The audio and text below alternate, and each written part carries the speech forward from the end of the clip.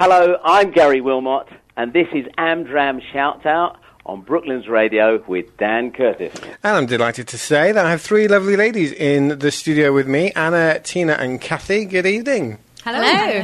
How are you all? Yeah, good. Thank you. Excellent. Now, you're here from Lost for Words. We are. I hope not going to be lost for words.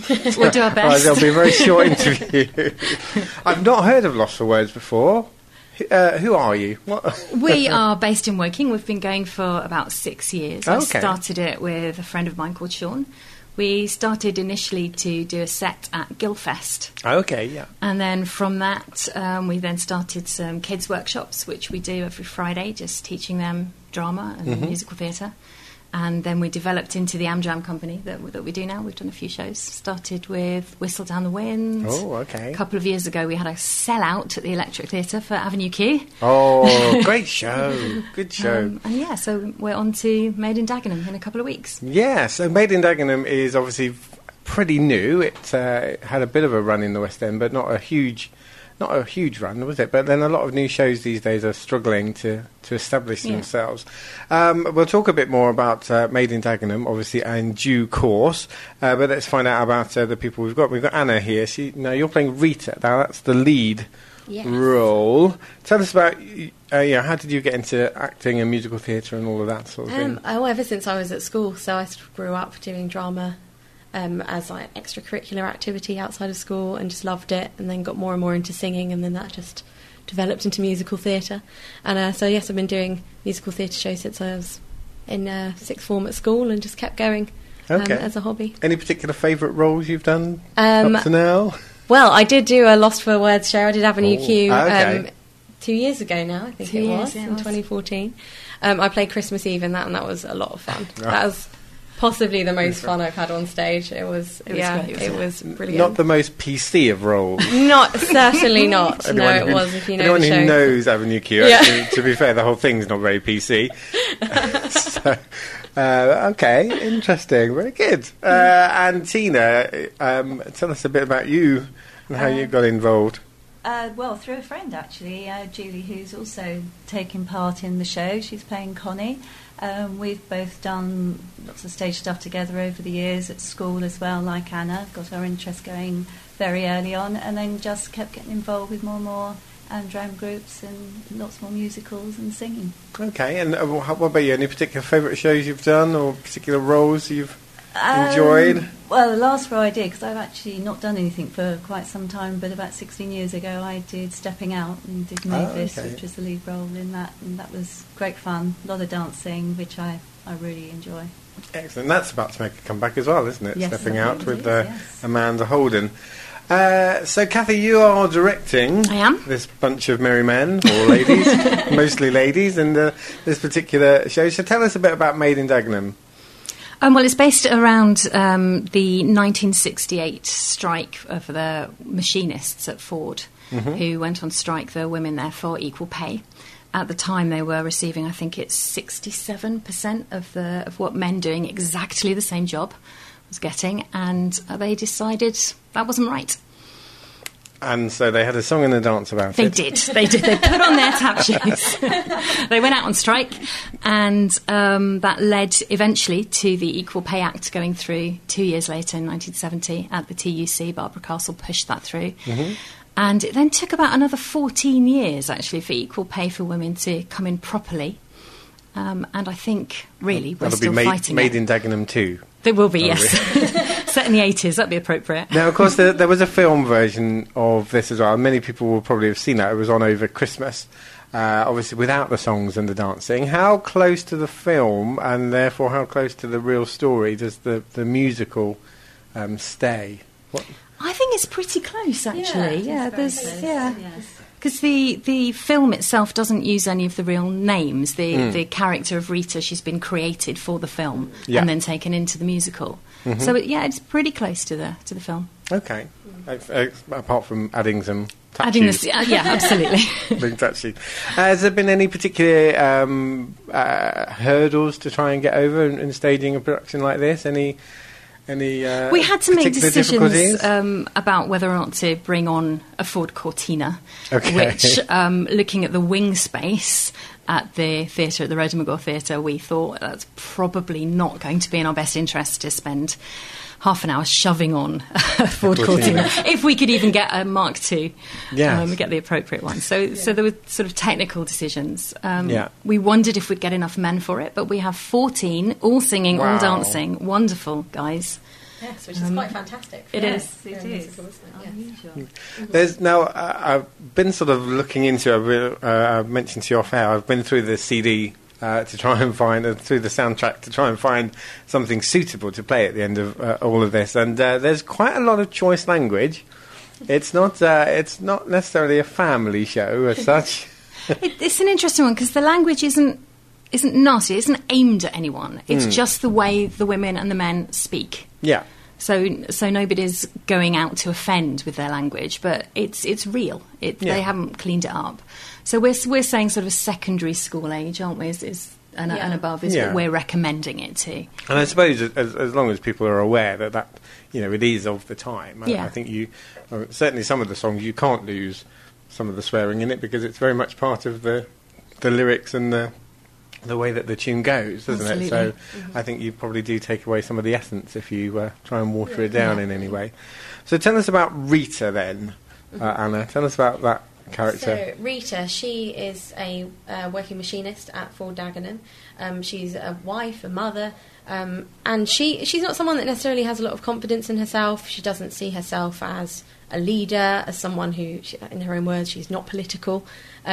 But she does have a strong sense of what's right. So when she sees that the women are getting sexually discriminated against, that's not something she's going to put up with. Mm-hmm. So that makes her take a stand, and we see her develop into this leadership role throughout the show. So that's her journey, as it were, whilst also balancing home life, as all the women have to do. Of course. Looking after their husbands, children, and just the struggle that you see there. And again, this was, it's not that long ago really in real terms, but this was a time when, women were sort of expected to be, keeping house and doing all of that stuff. Yeah. So obviously the tensions between the men and the women do sort of come out through the show. That's like a massive barrier that these women had to break down. So the men, they sort of thought the women, they're just working for pin money, so pocket money. Whereas, they weren't. The women were just as much contributing to rent and to paying for their children to eat and wear clothes as the men were in a lot of households. So that was one of the big barriers that they needed to break down at the time. Okay, and Tina, tell us about Beryl. Beryl. Not Brenda. No, not Brenda. Beryl. I love her. She's a great character, larger-than-life character. Quite trappy, got plenty to say, but heart of gold really. And I'm afraid I have to say she's responsible for most of the swearing. Tina. Oh dear. But also a lot of the comedy. Oh yes, a light relief throughout the show. It's quite a serious story that's being told, but so she brings in some humorous lines. Fantastic. So, I suppose it's very much musical theatre fare, that you've got the comedy and you've got, the serious story that's underlying everything. And so it does seem to translate quite well to a show.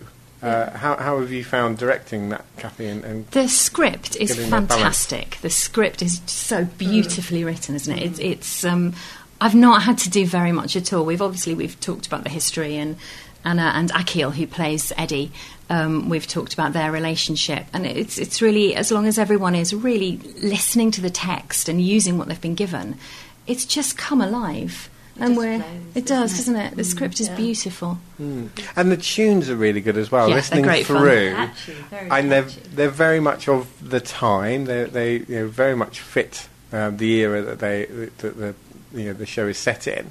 And they're very catchy and very, you find yourself tapping along to them. And a couple particularly, I like the Henry Ford song. That's probably my favourite at the moment. But there's several reasons why I couldn't play that one tonight. And even worse on the soundtrack than in the actual script, in fact. Is that right? Yes. Okay. Yeah. Okay, I'll bear that in mind. He's added a couple. But again, really uplifting and interesting music. And given that there's this underlying, serious story underneath, and a true story as well, it's a really interesting balance of a show. It's lovely to have it underpinned by having Harold Wilson and Barbara Castle, so real existing characters that we can look up their history and the choices they made on certain votes, and so we've got them absolutely pinned.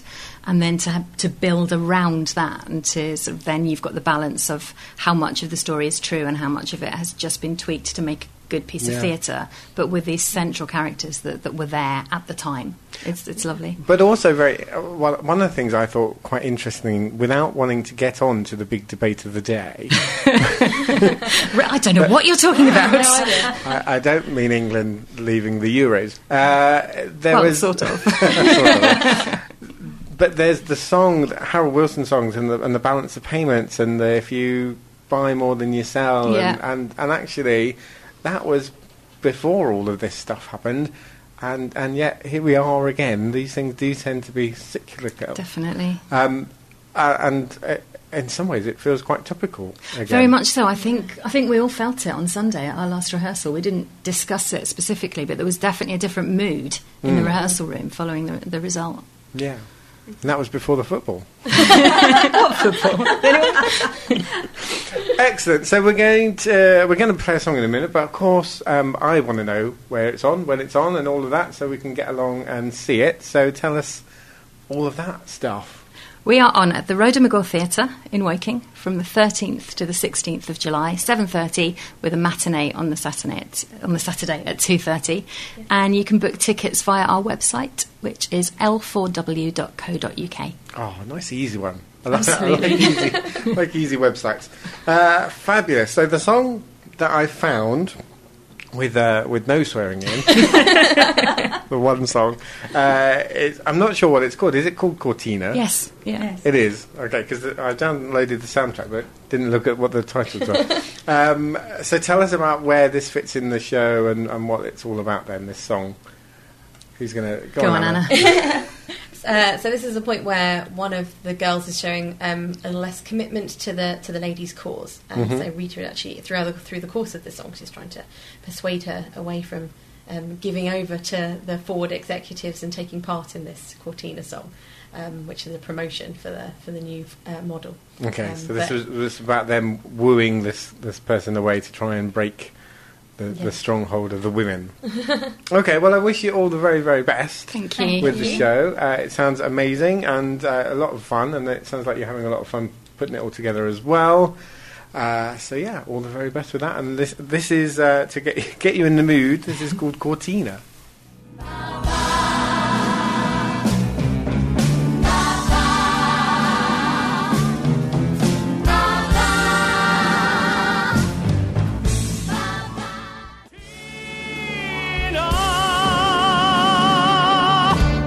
There you go, that's Cortina.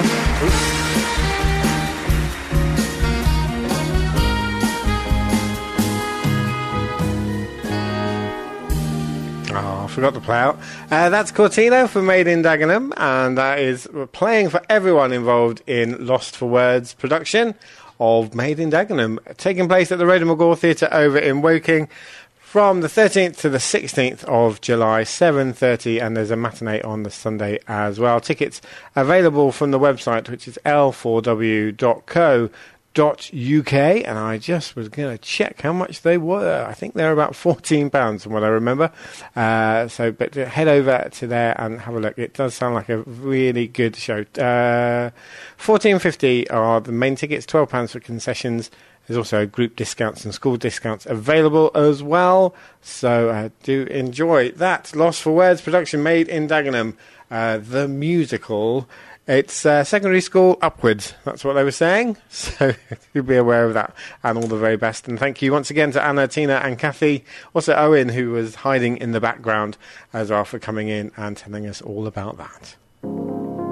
If you're involved in a local theatre group and have a show, auditions or event you'd like featured on the Amdram Shoutout, then get in touch with Dan. Email studio@brooklandsradio.co.uk.